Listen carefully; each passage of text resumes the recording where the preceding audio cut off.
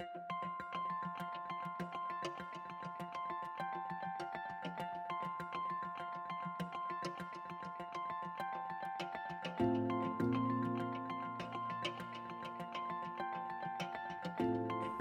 I think we all know today is Father's Day, the time where we call up Dad or write a card or some way connect and say whatever we want or think we need to say. If our father or father figures are not here any longer, perhaps we just remember them with appreciation or say a prayer, honor them in some way. June is just resonant with that.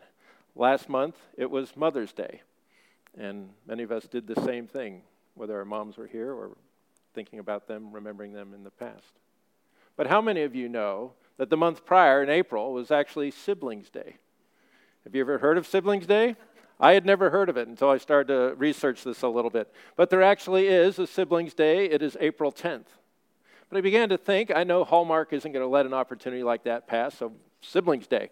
But that's fraught with challenge. I mean, there's a lot of things that kind of mitigate against it. First of all, not everyone has a sibling. That could be part of the challenge. But then the other piece of it is that siblings, even though raised by the same parent or parents, just from the get-go start manifesting different things. Different temperaments, different personalities, pretty soon different interests, and different talents.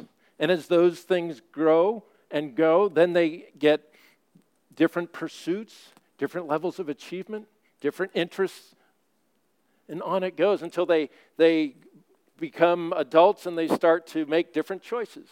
And they start to get attracted to different priorities in life. And with all that individuality going on amidst a sibling relationship, it's no wonder that the terms like sibling rivalry and a few other of these show up in our culture, because there can be friction. And so I think Hallmark avoided it because it's fraught. There's a lot of challenging stuff with that. Well, if you're going to write a card, what would you write? I mean, if you're going to write an honest card, hey, bro, I just want to wish you a happy Siblings Day. Thinking of you this day and the money you still owe me. Or maybe, hey, sis, thinking of you this day and would be great if you would call mom a little bit more often. Or, hey, siblings, thinking of you this day and still love you even though I can't figure out why we think so differently on so many things. Siblings Day. Siblings. We're different. And it's in that place of friction sometimes that we just wonder, well, how is there a way through? We're going to talk about that. Talk about how that relationship gets a little bit closer to what the Lord has for us as brothers and sisters in Christ. But before we do that, I just want to acknowledge that a Siblings Day isn't all that, isn't all tough and hard and frictional. There's times where if you're really going to write a card to your siblings, as I would to mine, I would say things like, hey, thank you on this day. I just want to remember the ways you've encouraged me. I want to thank you for being there when nobody else was there. I want to thank you for so many of the things we've been able to share when we grew up and how that meant a lot to me. So it's not all bad, but we're people and we're fallen people, and it can just be contentious at times. That whole idea of siblings is what Paul is talking about in Galatians. Malloy read the New Testament passage. In the middle of this passage, we just come in, we're coming into the middle of a bit of a wrestling match. Paul is having a tug of war, if you will, with the Galatian church. Because that beautiful gospel that they embraced, that gospel that said Jesus is the one who has come from heaven to bring us salvation, and all we need to do is just to say, Lord, you've done everything I need you to do in order for me to be in eternity with God the Father, with you the Son, and with the Holy Spirit, the triune God that we learned about last week. I can be there, Lord, because of what you've done. But in the Galatian church, that was all going well until what? Until siblings showed up, specifically Jewish siblings. And they said, not so fast. It's Jesus for sure, but it's Jesus plus something else. What's the something else? It's Jesus plus the law. You still have to observe the Mosaic law. You still have to observe Torah. You still have to, therefore, get circumcised, eat kosher, a few other things that that mark the Jewish mindset. And Paul is saying that is, when you talk about Christ plus something, you're talking about a different gospel. In fact, when you talk about a gospel plus something, you're not talking about the gospel anymore. And so he comes down pretty hard on these guys. And so we come in the middle of this. In the text that was read, Paul is saying to them, to the siblings, the Jewish siblings who have Gentile siblings, so in Christ Jesus you are all children of God through faith. For all of you were baptized into Christ and have clothed yourselves with Christ. There is neither Jew nor Gentile, neither slave nor free, nor is there male and female, for you are all one in Christ. If you belong to Christ, then you're Abraham's seed and heirs according to the promise. Hear in this the family language, the familial language of connection and relationship. Siblings, different backgrounds, different interests, different priorities, some making different decisions. And Paul is trying to gather them under the truth that everyone who comes to know Christ belongs to him and therefore belongs to one another. So why is this important, and where are we going with this? Because this is the third of a 3-part series on understanding who the church is by what the scriptures reveal that we've been looking at. Week 1, we looked at how Pentecost came upon the disciples, empowered them to witness. Last week was Trinity Sunday, and we looked at how the Father, Son, and Holy Spirit all are necessary. 3 persons, 1 substance, each are necessary for a church to live fully into its calling as a church. And today we look at the fact that now that we are of one body, what does that mean practically? What does that mean, even though we are different in many ways, yet we are called to work together? We are called to actually be together. And so the focus of our time is to live in unity. This whole idea of, here's what so concerns Jesus. He says this to his disciples in the upper room discourse. He says, people will know that you belong to me to the extent that you live in a unity. And Paul spends a lot of time, not only with Galatians here, but also with Ephesians and throughout the New Testament, his writings in the New Testament, speaking to what it means to be the people of Christ. And unity is a huge one. Not because it's a value. It's not like one of the first corporate values of the church. Hey, we believe in a lot of things, and unity is right up there. But unity is really a way that people understand the power and presence of God. It is a way to understand and to actually see in action the gospel. Jesus, in John 17, he said specifically in the middle of this quote, his prayer to the Father, I, Lord God, am in them, and you are in me, so that they may be brought into complete unity. Then the world will know that you sent me and have loved them, even as I have loved you. Paul exhorts the Ephesians, make every effort to keep the unity of the Spirit through the bond of peace.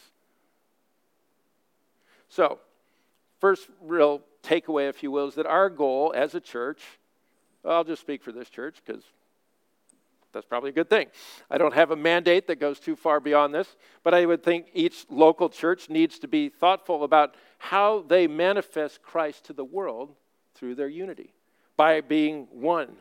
What makes us spiritual siblings and the gospel powerful is our ability to act as one. Not necessarily uniformity. So unity is not uniformity. We've talked in the past about the body of Christ being made up of many parts, each with different gifts and different abilities, different experiences, all of which need to be brought. But when we talk about manifesting the unity, we do it not by focusing on the unity, but by, here's what Paul says, be completely humble and gentle. Be patient. Bear with one another in love. If we focus on those things, humility, gentleness, patience, hard things for us who are formed and shaped by the Silicon Valley and by this age in which we live. These are all counterintuitive to this culture right now. But they're very essential to the kingdom of God. Because when you practice humility, when you practice patience, when you practice gentleness, how do you do that without giving up some part of yourself? Without giving up some, or at least suspending, holding open-handedly the ambitions that you might have, the desires that you might have, totally good, totally legitimate ones. But to be one with the people around you, you're practicing patience, and you're practicing gentleness, and you're bearing with one another in love. Love the bearing part. That means that not everybody's going to be at all times your cup of tea. Not everybody's going to be just that wonderful Christian brother or sister that you'd imagine you wanted them to be, you maybe demanded them to be. We're all still in process. So make every effort to keep the unity of the Spirit through the bond of peace. So how do we practice unity? Not by focusing on the unity. It's kind of like if you've ever tried to get healthy or lose weight or something like that. You don't focus on necessarily the goal. That can be motivating. You actually focus on the things that you do to get to the goal. There's a time where I was sort of exhorted to fit into a wedding suit. Like, it's going to be a little challenging right where I am now.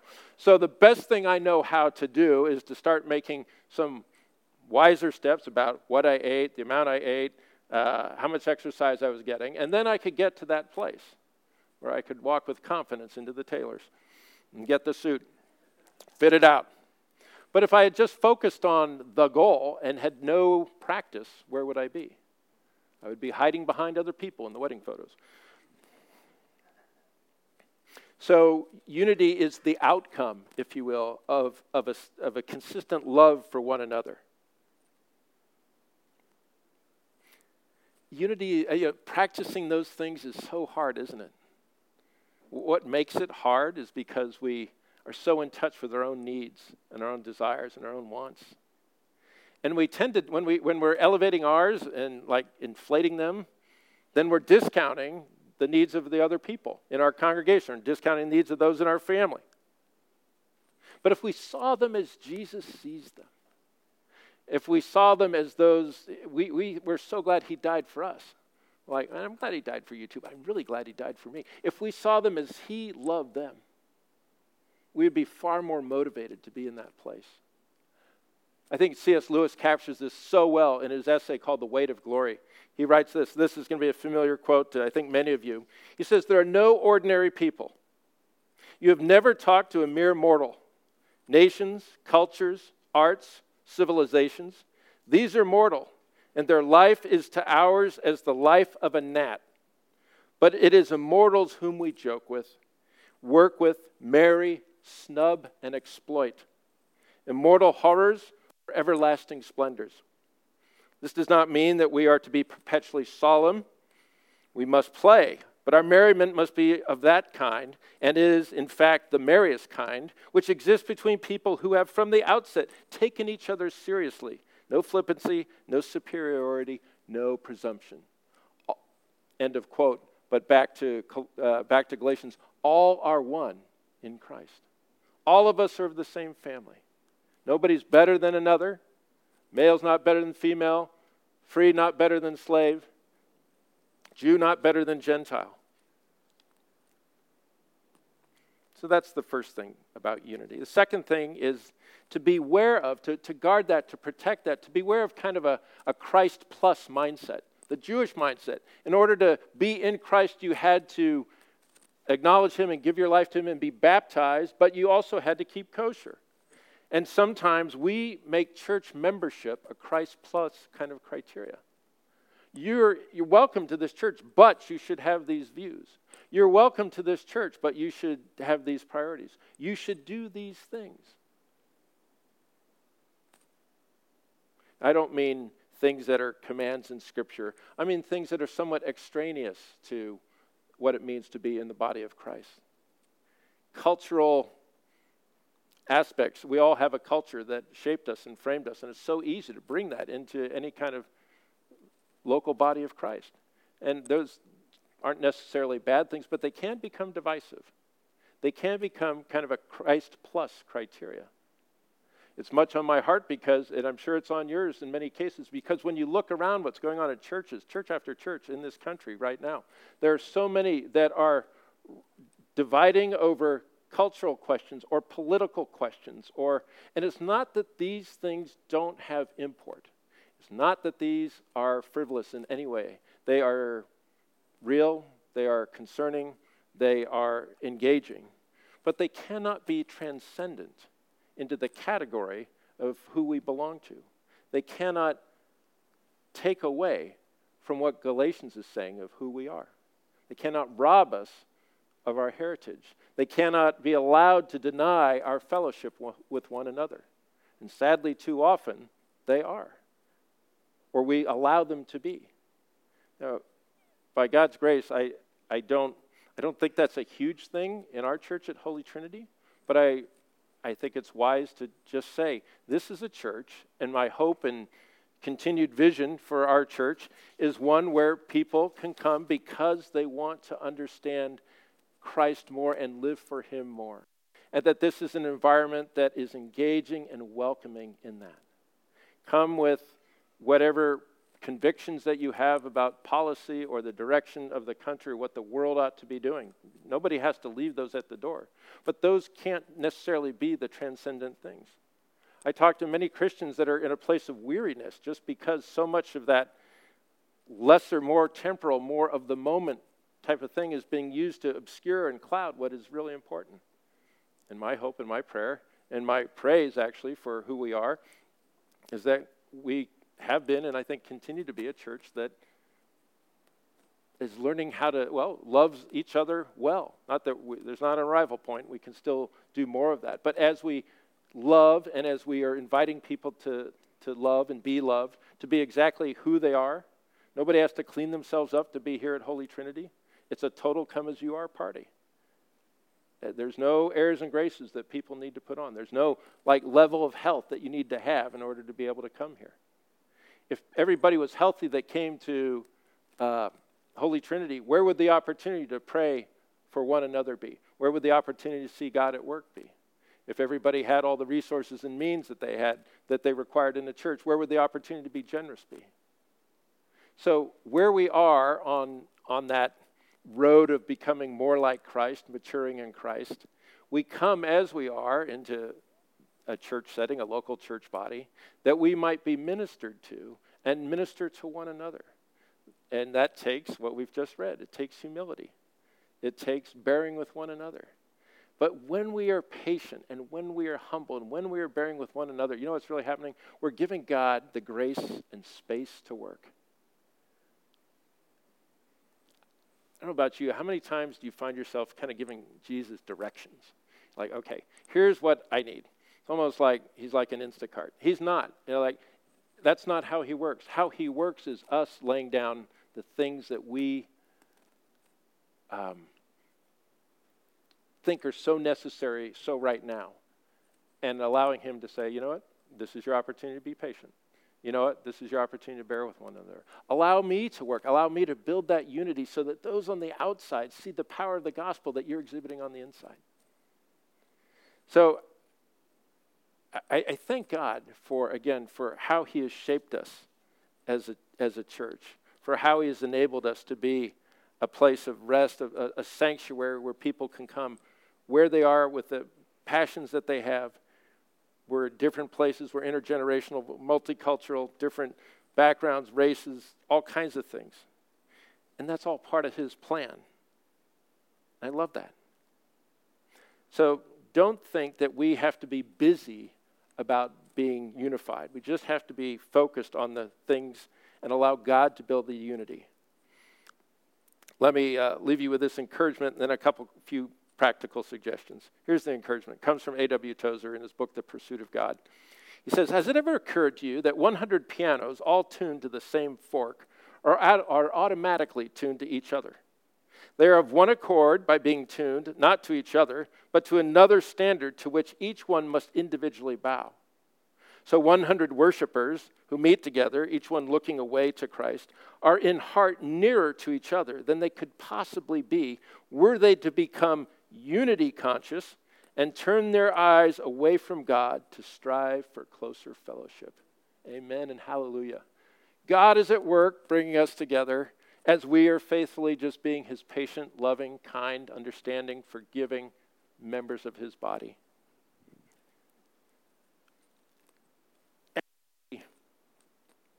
Ask the question, though, what might we do even in the midst of the Lord in this reality? I think there are a few things just to keep in our minds, and I think we do these well. is move toward one another. I mean, this would be true for any church. If I wasn't here, I was preaching in another church, I would say the same thing. Move towards people. When you go back to C.S. Lewis's comment, if these aren't mere mortals that we're dealing with, what an opportunity to start to connect, start to ask, start to find out what's going on. What's your story? We used to do that when we were on Zoom. Some of you guys remember that. We'd have a What's Your Story segment where people just have an opportunity to talk about them. Move toward one another. I love our courtyard opportunities because we can just catch up and then we can fellowship. Second thing is to pray for one another. Now, again, we do that. But have you ever found yourself in kind of a tight spot relationally with someone? You're a believer, they're a believer. You worship God, they worship God. You pray, you read your Bible, they do too. But somehow there's all kinds of stuff between you. One of the best ways through that is to start praying for them very specifically and over a length of time. Try doing it in morning prayers or some regular interval. You will find that the Lord will use your intercession for them and your supplication on their behalf to him to start changing you, even while he's answering your prayers for them. It's an amazing thing. The Lord is very economical. He's like, well, this is a compound benefit. So pray for one another. Pray for those spiritual siblings that you find yourself most challenged by in this week. And then finally, just practically, as you pray for people, look for the opportunity to actually serve them.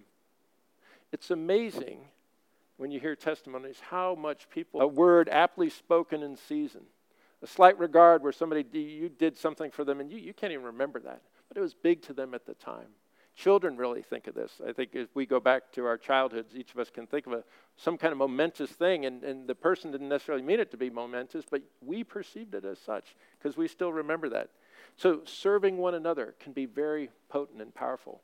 That's all part of being led by the Spirit. So let me just sort of conclude with this, that the Lord who calls each of us to him and who alone is our justification and is our ground, has made everyone equal. You've heard the phrase, the ground is level at the foot of the cross. And so whoever we are and the things that we feel and the passions that we have, they're all in the service, if you will, or they're all subordinated to our common identity in Jesus Christ. And again, not that there aren't things to work out and dialogues to have and sometimes hard conversations. Those are part of it. But they are done under this framework of belonging to Christ as brothers and sisters in him. Amen. Thanks for being with us online in the Sermon Podcast. To find out more about Holy Trinity Silicon Valley, head to www.holytrinitysv.org.